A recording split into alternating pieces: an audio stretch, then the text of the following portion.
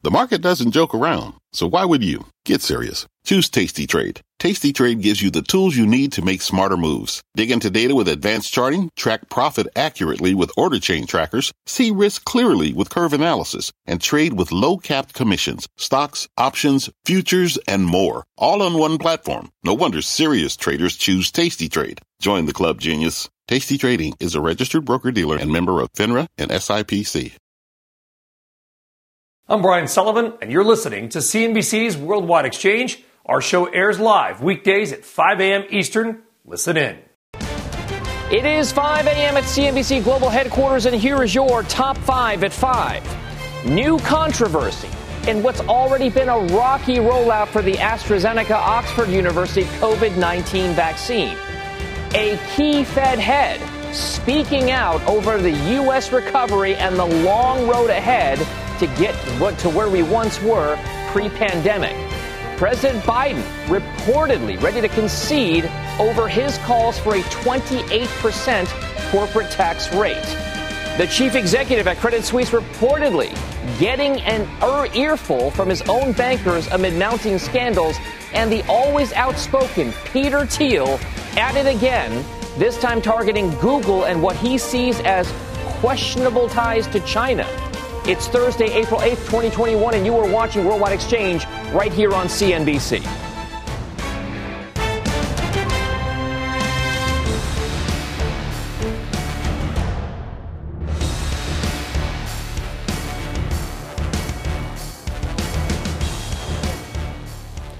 Good morning. I'm Dominic Chu, and we are in for Brian Sullivan this morning. Here's how stock futures are looking to kick off this Thursday morning. Coming after a muted session on Wall Street that saw the S&P 500 eke out a fresh record close. Investors are holding their breath ahead of the upcoming earnings season, kicking off with the big banks next week. And then thanks to last year's recession, we'll be seeing some strong growth rates to kick off the year. Now, the first quarter will likely be the second strongest quarter of the year for earnings growth, with earnings expected to rise some 24%, as you can see here. According to Refinitiv, Q1's expected earnings growth will be the strongest since the third quarter of 2018. But the strongest quarter this year will come with a Q2 number with a 54% jump in earnings.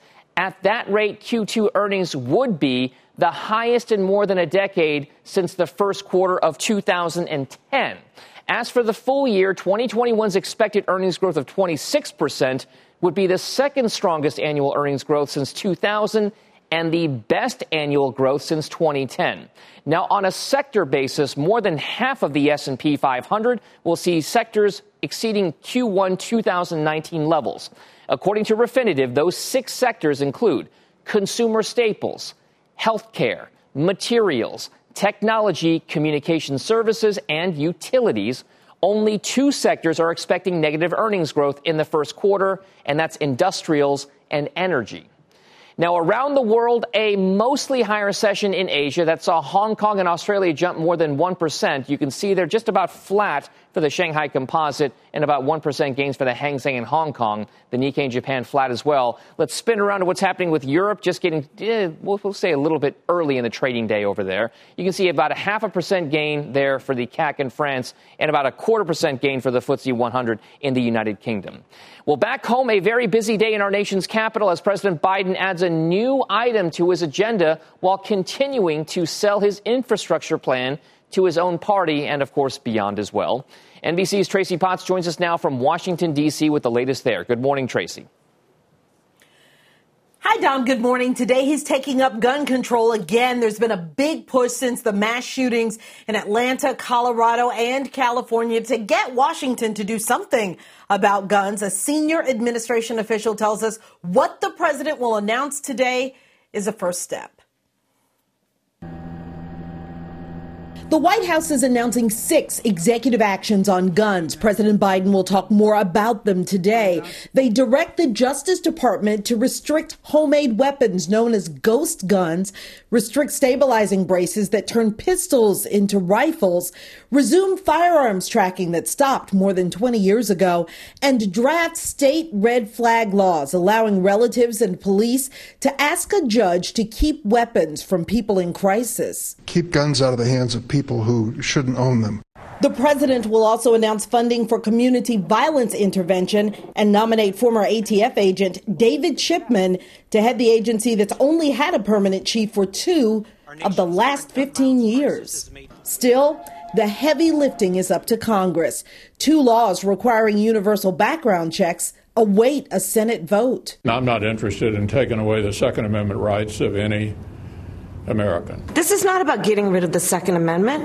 It's simply about saying we need reasonable gun safety laws. After recent shootings in Atlanta and Colorado, President Biden is urging Congress to act. The only gun control legislation ever passed is mine. It's going to happen again.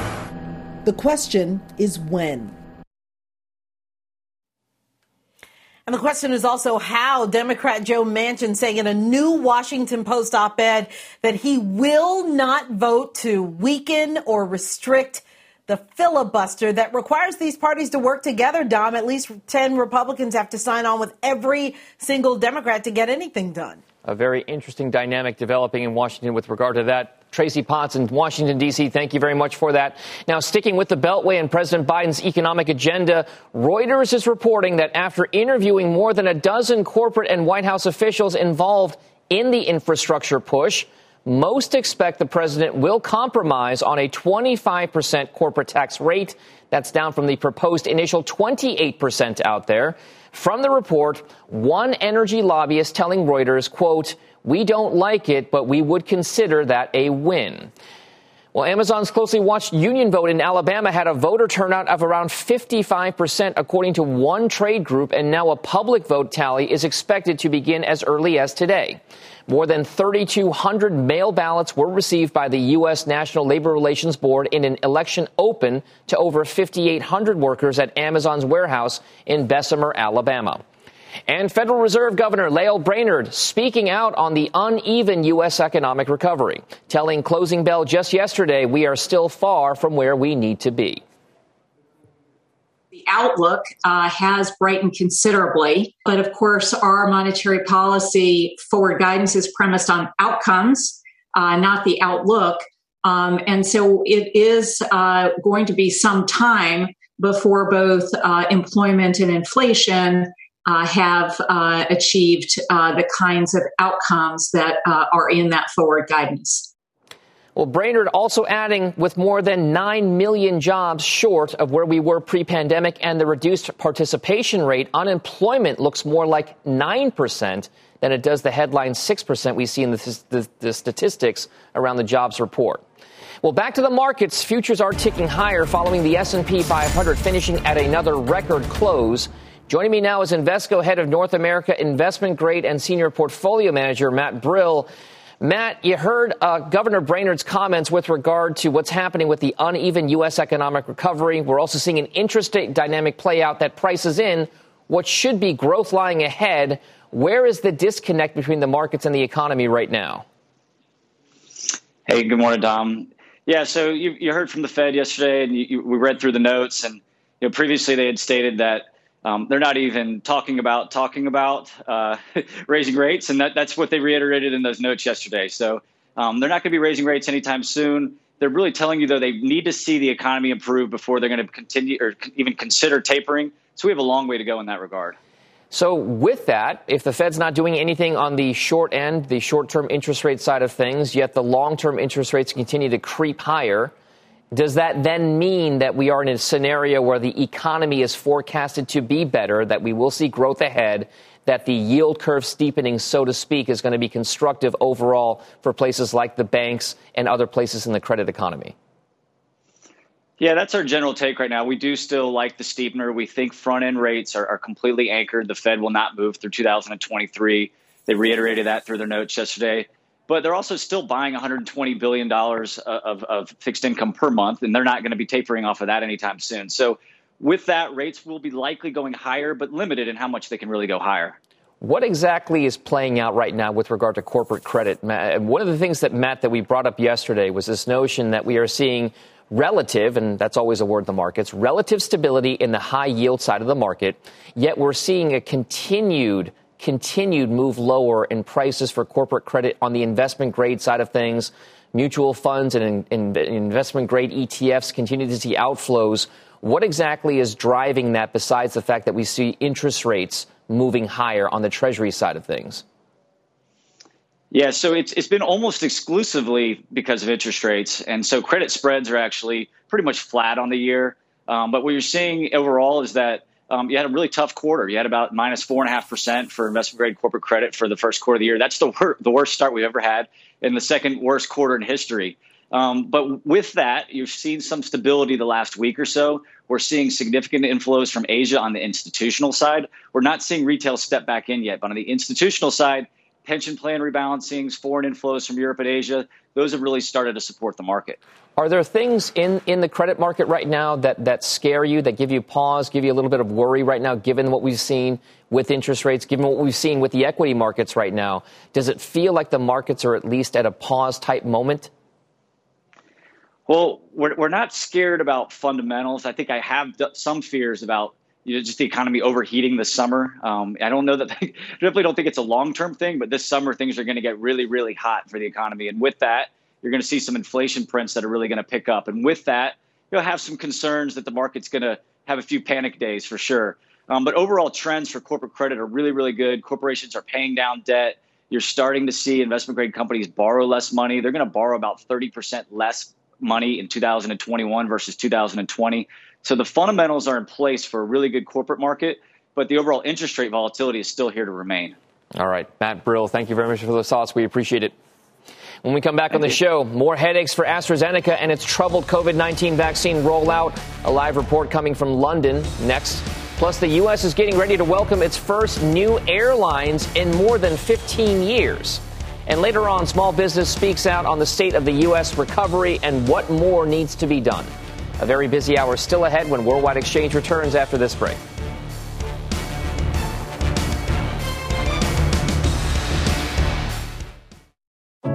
What does it mean to be rich? Maybe it's less about reaching a magic number and more about discovering the magic in life. At Edward Jones, our dedicated financial advisors are the people you can count on for financial strategies that help support a life you love. Because the key to being rich is knowing what counts. Learn more about our comprehensive approach to planning at edwardjones.com/findyourrich. Edward Jones, member SIPC. This podcast is supported by FedEx. Dear small and medium businesses, no one wants happy customers more than you do. That's why FedEx offers you picture proof of delivery, packageless and paperless returns, as well as weekend home delivery to 98% of the U.S. on Saturday and 50% on Sunday. See the FedEx service guide for delivery information. FedEx Ground service is also faster to more locations than UPS Ground. See what FedEx can do for your business. Absolutely, positively FedEx. Welcome back to Worldwide Exchange. Let's get a check on some of these big stock movers of the morning so far. Costco says sales rose nearly 18% in March, topping $18.2 billion. Same-store sales were up more than 16%, with almost 14% rise in the U.S. Online sales jumping 58%. Costco has benefited from stockpiling during the pandemic, but its costs have also increased, those shares up about 1/3% in the pre-market. Twitter reportedly discussed buying Clubhouse, the hot social audio application, for about $4 billion. Those talks have now stalled, but it's unclear why. Bloomberg reports Clubhouse is now exploring ways to raise funding from investors at the same valuation. Clubhouse launched last year and says it has more than 10 million active weekly users. Twitter shares up about 1.5% in the pre-market trade. And Tesla has refunded customers it charged twice when they bought a new vehicle at the end of the first quarter. The move follows reporting by CNBC and a review by a YouTuber who urged buyers to use a cashier's check instead of letting the company debit their bank account directly. Customers who spoke with CNBC say their refunds took about a week to come through after they complained about the double charge. Tesla shares up about 1%, trying to bounce back from a down day yesterday. Well, still on deck for the show, the always outspoken Peter Thiel taking aim at Google over what he sees as questionable ties to China. Today's big number, 56 million. That's how many verified users Coinbase had during the first quarter of this year. That's an increase of over 30% from the prior quarter. Coinbase's monthly transacting users more than doubled in that period. Life is a highway, and on it there will be many chicken sandwiches. But there's only one McCrispy. So go ahead and hit the turn signal if you know about this juicy gem of a detour. Welcome back. Small business closures due to the pandemic peaked last May, but a new report out from Facebook and the Small Business Roundtable notes that as of February this year, closure rates have crept back up to near those pandemic highs, with 22% of U.S. small businesses reporting that they have closed.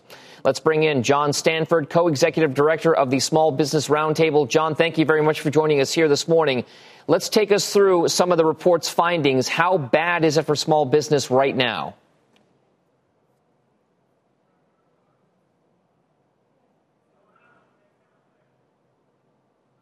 I think we've lost John Stanford's audio there for a second there.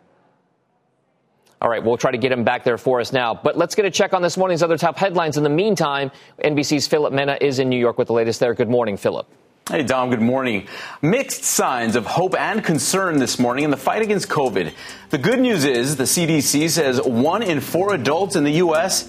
is now fully vaccinated, and nearly 110 million people have received at least one dose.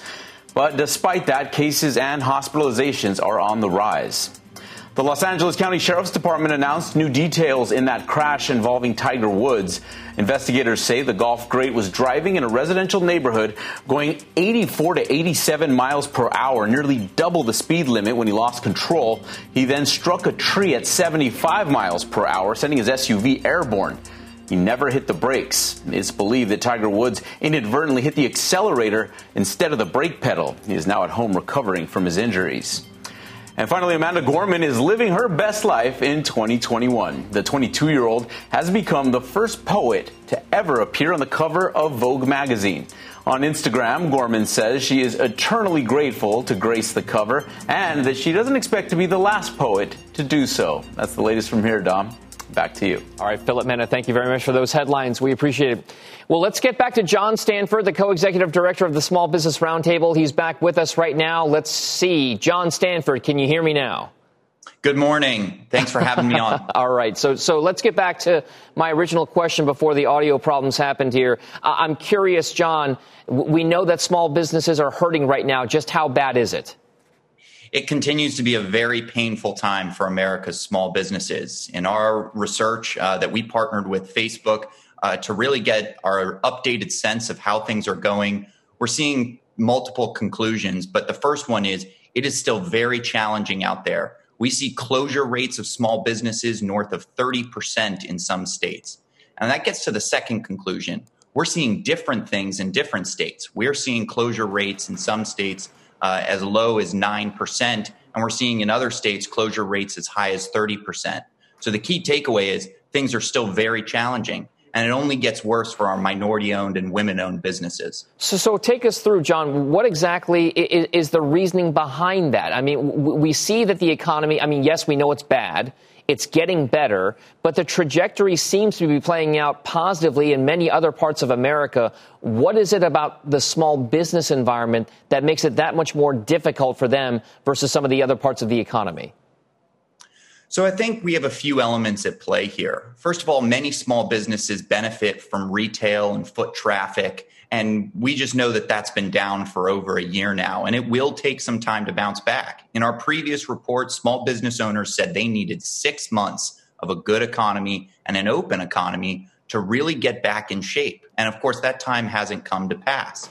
But we also see that small businesses, they're really our frontline defense for the business community. They feel impacts first, and those impacts stay the longest. And so while larger companies with larger capital reserves may be doing okay, small businesses, they can't just take the risk to stay open. And I think we're seeing that play out with these high numbers. They're not ready to jump back in it. And that's very concerning. So how critical was it? This notion, we have now as a nation thrown trillions, literally trillions of dollars at the U.S. economy. A lot of that money has gone to small businesses. 2 rounds of PPP loans, a lot of unemployment assistance, pandemic assistance in various forms. How critical was that for the small business environment in the U.S. over the course of the past 12 months? Oh, we found that it was instrumental. I think we would be facing a calamity of unimaginable proportions if those supports hadn't been there. But we have to remember that PPP, much vaunted program, it's been discussed about a lot, it is a bridge program. It was meant to keep people on the payroll. It wasn't meant necessarily to keep businesses open. And another compelling finding from the research is some of the challenges around workforce. I'm pretty worried about small businesses picking up their hiring even when they do open, because 27% of small businesses reduce their workforces, and more than half aren't sure that they're going to rehire everyone that they had to let go. So PPP and others helped get us through really a shutdown of a year's economy, but I think we've got a tough road ahead. We've just got a few moments left here, John. Before we let you go, what exactly will get small businesses comfortable again and perhaps positive about their trends going forward? Entrepreneurs are survivors. We reopen the economy. We reopen states. When things get back to normal, we are going to come back in a fast way. Until then, things like the new restaurants program, which weren't able to get into the PPP program, the venues program, all of these are going to make a difference. But when life picks back up in just a few months here, you're going to see small business numbers turning around. All right. John Stanford with the Small Business Roundtable. Thank you very much, and good luck to all those small businesses out there. We appreciate it. Thanks for having me. Straight ahead on the show, getting it from all sides, the top boss at Credit Suisse fielding a lot of questions with very few answers amid the bank's latest scandal, And if you haven't already done so, please subscribe to our podcast. If you miss Worldwide Exchange each morning, check us out on Apple or Spotify or other podcast applications. We'll be right back after this.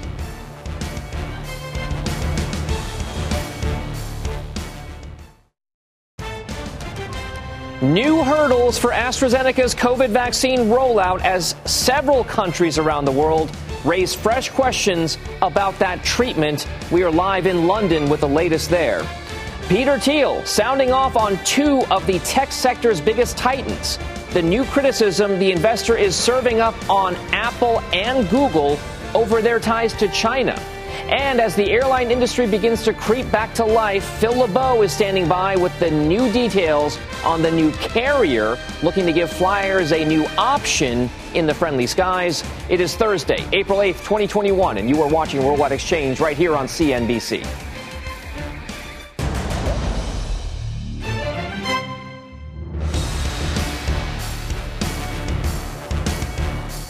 Little Steve Miller Band there for you. Welcome back to the show. I am Dominic Chu in for Brian Sullivan this morning.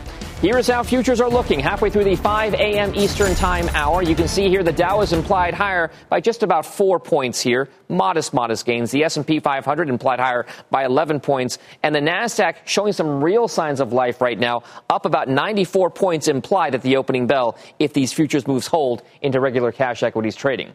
Stocks are coming off a mostly muted session yesterday that saw the S&P 500 hit a record close, at least. You can see there the CBOE Volatility Index also moving 17. It's a little bit lower here. The wild swings are abating for the time being. Volatility is way down. The VIX is now trading at its lowest level, by the way, since pre-pandemic. Not to be left out, the Dow Transportation Index hot streak continues on pace for its longest weekly winning streak since, get this, 1989. And the names you need to know in record territory right now: Facebook, Microsoft, Alphabet, McDonald's, Stanley Black & Decker, just to name a few here, all-time highs hit in just over the course of the last couple of days. Waste Management, Sherwin-Williams, and more, all of these at record high levels, so we'll keep an eye on those. All of this as investors await the start of earnings season, kicking off with the big banks, of course, next week like they mostly do. Delta, Bed Bath & Beyond also due out in the coming week. Now, according to Refinitiv, the first quarter's expected earnings growth should be the strongest since the third quarter of 2018, with earnings expected to rise 24% year over year. As for the full year, 2021's expected earnings growth of 26% would be the second strongest annual earnings growth since 2000 and the best annual growth since 2010. So some big moves for earnings expected. Let's now get to that developing story around the world involving the AstraZeneca Oxford University COVID vaccine and questions about possible blood clots stemming from that shot. Now, Juliana Tatelbaum is standing by in London with more on these developments. Good morning, Juliana. Dom, good morning. Well, yesterday was a big day for the AstraZeneca Oxford vaccine here in the UK and also on the continent. Both the UK and EU medical regulators held press conferences yesterday at the same time where they delivered their conclusions after looking into the possible links between AstraZeneca and a very rare number of blood clots. So here's what they found. Starting in Europe, the European Medicines Agency concluded that there is a possible link between the vaccine and these very rare cases of blood clots. And when I say rare, this review was based on 86 cases of blood clots reported in the EU drug safety database. 18 of these were fatal, but this was out of 25 million people who had received the vaccine. But because they were not able to identify or confirm any specific risk factors, the EMA stopped short of restricting use of the vaccine. Now, it was a slightly different case in the UK, so let me walk you over to what we heard from the UK medical regulator yesterday. Similar messaging here. The regulator said that there is mounting evidence of a link between the vaccine and these cases of rare blood clots, but they said that the benefits continue to outweigh the risks for the vast majority of people. But they now say that those under the age of 30 should seek an alternative vaccine when one is available. Now, they said this is not due to any specific safety concerns, but rather out of caution. The UK Prime Minister insists this won't derail the UK's vaccination rollout. It simply means that they will have to rely on Pfizer and Moderna for now for this younger age group, and then potentially down the line on Johnson & Johnson and Novavax should those vaccines be approved here in the UK. Dom? Juliana, I wonder, here in the United States, we have a decently positive trajectory with regard to vaccine rollouts here. How long will it be exactly before we can see a widespread distribution for vaccines that can target just about everybody who wants to get one in the United Kingdom? Well, here in the UK, the vaccine rollout has been billed as one of the key successes of the UK government. And Boris Johnson, the Prime Minister, saying that we will be on track still to provide every adult who wants one a vaccine by the end of July. Now, as I mentioned, this does put a lot more reliance on the Pfizer and Moderna vaccines coming through from a supply perspective. It also puts more pressure on the NHS, which to date has been operating on the basis of offering any vaccine they have to any person. Now, because of this new guidance, they will have to reserve those doses for the younger crowd and give the AstraZeneca vaccine to those who are above 30 years old. A very different story in the EU, which is under a huge amount of pressure, and they have been criticized for their slow vaccine rollout. And in terms of the countries and their reaction to the EMA decision yesterday, it hasn't been a unified response. We have the Spain and Italian health authorities moving to limit use of the vaccine to those who are above the age of 60. Other countries taking different measures. So a varied response from the EU. Here in the UK, we are sticking to that timeline of late July. All right, Juliana Tatelbaum live with the latest there on the AstraZeneca vaccine rollout in Europe. Thank you very much for that. Now on to some of your morning's other top stories. The CEO of Credit Suisse is reportedly facing increased criticism from within his bank amid the growing fallout over the Archegos capital management meltdown. According to a Bloomberg report, Thomas Gottstein met with a dozen managing directors via conference call Tuesday following the revelation that the bank stands to lose as much as $4.7 billion. The report says Gottstein was grilled on Credit Suisse's exposure and risk profile, as well as why it may lose so much more than its rival banks. Peter Thiel is criticizing Google and Apple over their ties to China. Speaking at an event, Thiel slamming Google for its work on artificial intelligence with Chinese universities, according to a transcript of the event reviewed by CNBC. He said company insiders told him they're working with the Chinese government or Chinese authorities because they figured they might as well give the technology out the front door, because if they didn't give it, it wouldn't get stolen anyway. Now, on Apple, Thiel said the company was unlikely to confront China because of its massive supply chain to manufacture products over there as well. So 2 targets for Thiel in the big technology world. Now, sticking with technology in China, the Senate Commerce Committee is reportedly planning to hold a hearing on a bill to take on Beijing in that sector. According to Reuters, the panel will hold a hearing on Wednesday, the measure to boost U.S. tech research and development efforts in a bid to address competition with China. Well, we have been telling you about air travel slowly but surely returning here in the U.S., and now a new airline is entering the market amid that bounce back in travel demand. Phil LeBeau joins us now with that story. Good morning, Phil. Good morning, Dom. It's been a long time since we've seen a brand new full mainline airline. We're not talking about a regional airline, but a mainline airline starting up here in the United States. Say hello to Avelo. Avelo is the first full-line airline to be started in the U.S. since 2007. It's going to be based in Burbank, California, with flights starting in 3 weeks. So what's the flight plan here? They're going to be targeting leisure travelers with flights to 11 cities in the western United States. Think Eugene, Oregon, Ogden, Utah, Grand Junction, Colorado, serving those underserved markets. According to the CEO, that's the key, as well as making sure that they can meet what he sees as growing demand. We all believe that we see light at the end of the tunnel, and it's coming soon. And we stand in a great place to get started here, and especially being up and running for the summer peak season. Should be good. So what kind of demand are we seeing right now for air travel in the United States?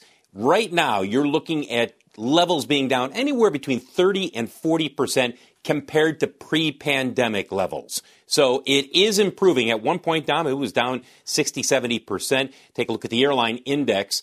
One reason why the airline index is higher, most of the carriers, I shouldn't say most, a good portion of the carriers are now saying that they have gone to cash flow break even, that they reached that point in late March, and they believe that they can sustain that now that they are seeing regular increase in demand in terms of people flying here in the United States. So, Dom, Avelo is the new airline to check out the next time you are out west, based in Burbank, targeting those underserved markets. And by the way, Andrew Levy, the CEO, he was also among the first executives when they were starting up Allegiant. And at the time, a lot of people said, what is Allegiant doing? They're flying out of Rockford, Illinois to Orlando. This is never going to work.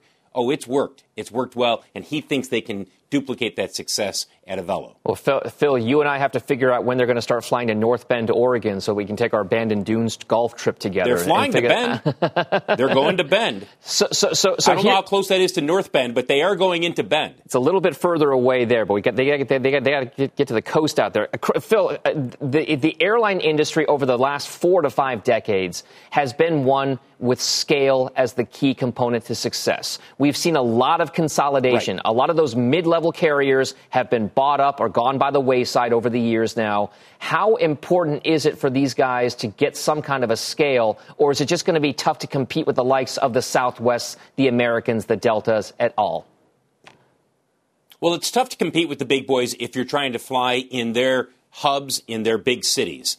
For example, they're flying into Grand Junction, Colorado. They believe that there are enough people on the western slope, if you will, of Colorado who are tired of either having to drive to Denver International or to take a regional flight into Denver International. They would prefer to fly out of Grand Junction. That's a smart tactic. There are pockets around the country of these underserved markets. So they have a chance to succeed. Now, if they go head-to-head with Southwest, Spirit, United, American, others where they say, look, we can offer as many flights. They can't do that right now. But that's why they're targeting these underserved markets. They believe that they can pick off those travelers and then steadily grow the business. All right. It's a low point for the air travel industry for sure right now. We'll see if they timed it pretty well with their entry. Phil LeBeau, thank you very much. We appreciate it, sir. Coming up on the show, the future of fitness in a post-pandemic world. We talk with the CEO of one application looking to capitalize on the shift from working out at the gym to working out in your living room. But first, as we head out to break, some of your other top stories.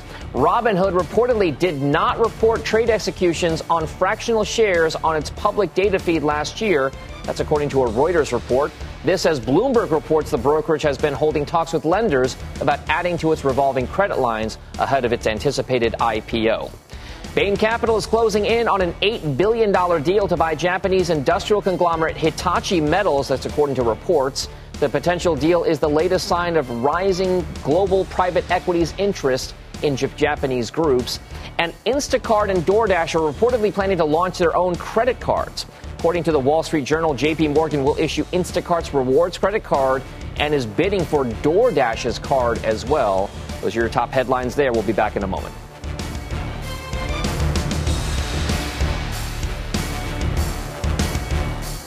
Welcome back. As the pandemic forced gym closures across the country, at-home fitness platforms like Peloton, Mirror, and Apple Fitness have surged in popularity. And apps that primarily use your phone could be a pandemic trend that sticks around. Joining us now is Rishi Mandal, co-founder and CEO of Future, which is an Apple iOS-based app that uses iMessage to pair users with professional virtual coaches. Rishi, thank you very much for joining us this morning here. Take us through the model. What exactly is it about stay-at-home fitness that requires coaches and the top-tier ones that you're offering for your price? Great to be here, Dominic. And, to understand the history of fitness, you really only need to know one number, which is very stably for the last decade plus, 80% of Americans don't exercise enough or at all, despite there being a gym or a studio in every city, block, and town corner out there. And so the history of fitness is people picking up new content, devices, memberships every single year. The majority of us do it. And then we fail at huge rates. And so by pairing you with a coach who's connected to you through your phone, we give our members an Apple Watch so they can see, your activity data and keep you accountable. What we've done is really drive a mechanism for accountability. That's what's different about Future, and that's what we're seeing great returns in so far. Rishi, now, when you say pair up with coaches, you're not just pairing me up with any coach out there. We are talking like top-tier pro trainers, NCAA collegiate strength and conditioning coaches. What exactly is the driving force behind that? And then what's the price I have to pay for it? Right, you got it. So, what we've been doing at Future is over the last several years, we've been amassing talent. We've been going through the top tier professional sports leagues and teams and, like you said, NCAA programs and hiring the best of the best trainers and strength coaches to our staff. All of our coaches are employees of the business. And when you become a member of Future, we pair you one-to-one with one of these great coaches. And like I said, they'll be connected to you 24/7 over text and through our app. And, what we find is that what great coaches do is they not only build you an ever flexible program of things that you should be doing, incorporating being outside, being in the gym, being at home, whatever your lifestyle demands, but they also then can drive accountability, keep you consistent. And so that's what we've been going off and doing. And we've seen explosive success with it so far. What exactly is it going to cost me? It's going to cost you the price of about one session in person. So, to see someone of these people in person would be $100, $150 for one session, and Future's $150 a month. And you get access to this person every single day. Now, the trends here, this is a hot part of the market right now. How has the fundraising effort on your side been going? And what are the aspirations right now? You've worked at Google before. You've done a lot of work with regard to its initiatives there. You take a look at the tech landscape and tell us whether or not you think that going public right now is a tougher task or whether or not the whole SPAC boom is something that you're paying attention to right now. Yeah, absolutely. You're paying attention to it. I think, frankly, it's healthy for companies to get out and be public a little bit earlier in the life cycle. I think companies had tended to stay private quite long. And now we've seen the ability for companies to go get a broad base of investors, find the patient ones, and plan for the long term. Our company is younger. We're just a few years old, and we recently did a big financing for us. And we're seeing, like you said, just a huge trajectory and a lot of people who are rethinking how they approach fitness. And so, there's more on the horizon for us. All right. At home connected fitness with top coaches. Rishi Mandel, keep us updated on your progress. We appreciate your update. Great to be here, Dominic. Thanks. All right. On deck for the show, futures on the rise as the S&P looks to push further into record territory. Our market panel lays out the catalyst to keep the market momentum moving to the upside. We're back in a moment.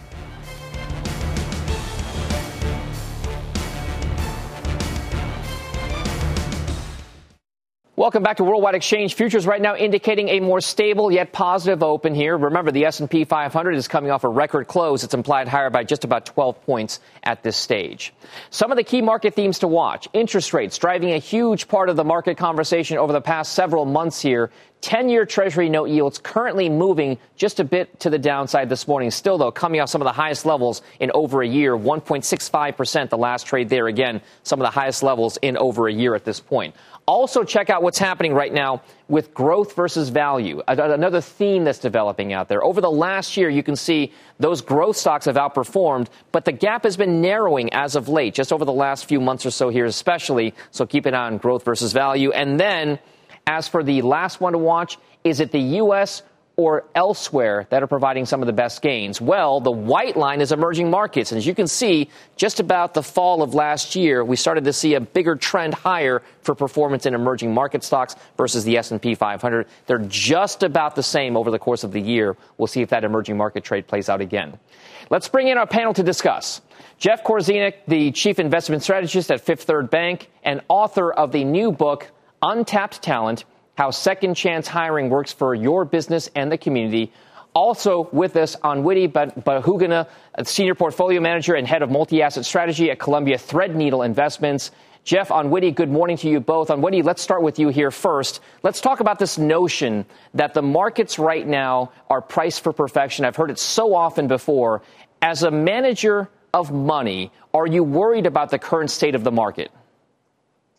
I don't. Thanks for having me. I think if we look at the minutes from the Fed yesterday, we saw a very dovish stance from the Fed. They're talking about above trend growth for 2 to 3 years and inflation that is slightly above their target. And yet we saw interest rates not rising for 3 years. So to answer your question, the background is really conducive to risk taking. And all the indices that you just had on the board are simply reflecting how attractive conditions are for equities and generally risk-taking at the moment. So risk-taking is positive right now. Jeff, do you agree here? It feels like the markets have run so quickly to the upside here. Is it still a situation where I can feel comfortable about investing in stocks and adding more money to positions? In fact, we at Fifth Third feel there's some urgency to this. You have this mountain of cash, markets climb a wall of worry, you have a favorable Fed. All of that adds up to our thinking as a time when you need to own equities. There may indeed be, towards the end of the year or early into next year, there may be some consolidation and some more concerns over this loss of momentum. But you really can't fight this Fed. You can't fight the wave of money that's coming into the economy and into the investment markets.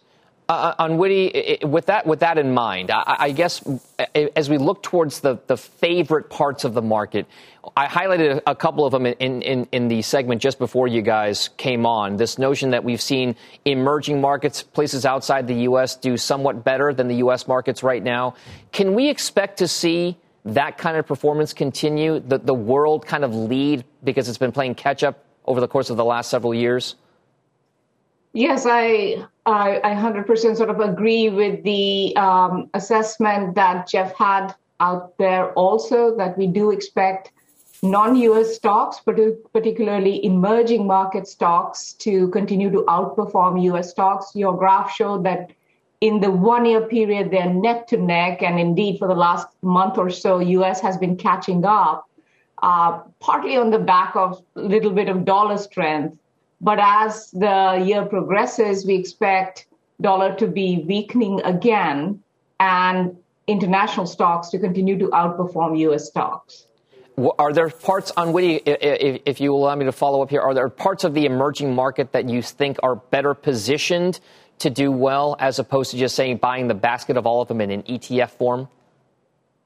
We particularly favor emerging markets in the Latin America region at the moment. I think they have most of the catch-up to do if you look at their performance versus rest of the emerging market. And yes, they are coming off a rather pretty terrible COVID environment. So there is, it's generally been ignored for the last year or two. And that's one area where I think we're going to see some catch-up performance. All right.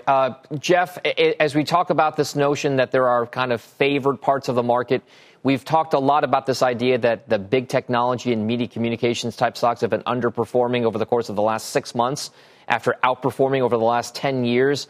Do we see a resurgence, a move back to big technology and comm services? I think this is a pretty broad market where we will see most boats being lifted. However, we still continue to favor domestic SMID stocks as well as emerging market. Part of the rationale here is that this is a Federal Reserve that really means what they are saying. They want to reinflate prices. They want to keep rates very, very low, which means the short end of the curve is going to be anchored, but we do anticipate rising bond yields. That tends to stand in the way of some of these richly valued tech and telecom large cap names. Okay, so when you say SMID, small and mid cap type stocks, are there certain sectors that are going to be the ones that are the ones you want to invest in domestically here? So certainly the consumer is going to benefit here, but we also think some of the industrial names and even some of the material names can benefit in this kind of environment. Okay. On Witty, we're going to give you the last word here. If you could talk a little bit about the macro picture as you see it right now. You talked about this idea that we'll see constructive moves for risk assets. Are there things in your mind right now that you're paying the most attention to that could derail that upward thesis for risk assets going forward? Yes, Dom, I think the most obvious one is if we see any sort of setback in COVID vaccination, either through some new strains or something, that is a perennial risk to the markets. But the second point is to do with inflation. Right now, markets very much think that that is the tail risk in the market. If it comes in stronger and more persistent than the Fed is anticipating at the moment, then that could be an issue. All right. On Witty, Jeff, thank you both very much for your thoughts. We appreciate it. That does it for us here on Worldwide Exchange. Squawk Box picks up the market coverage, and it comes up next.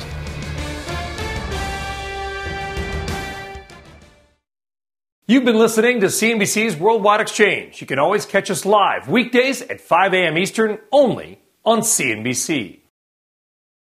Life is a highway, and on it there will be many chicken sandwiches. But there's only one McCrispy. So go ahead and hit the turn signal if you know about this juicy gem of a detour.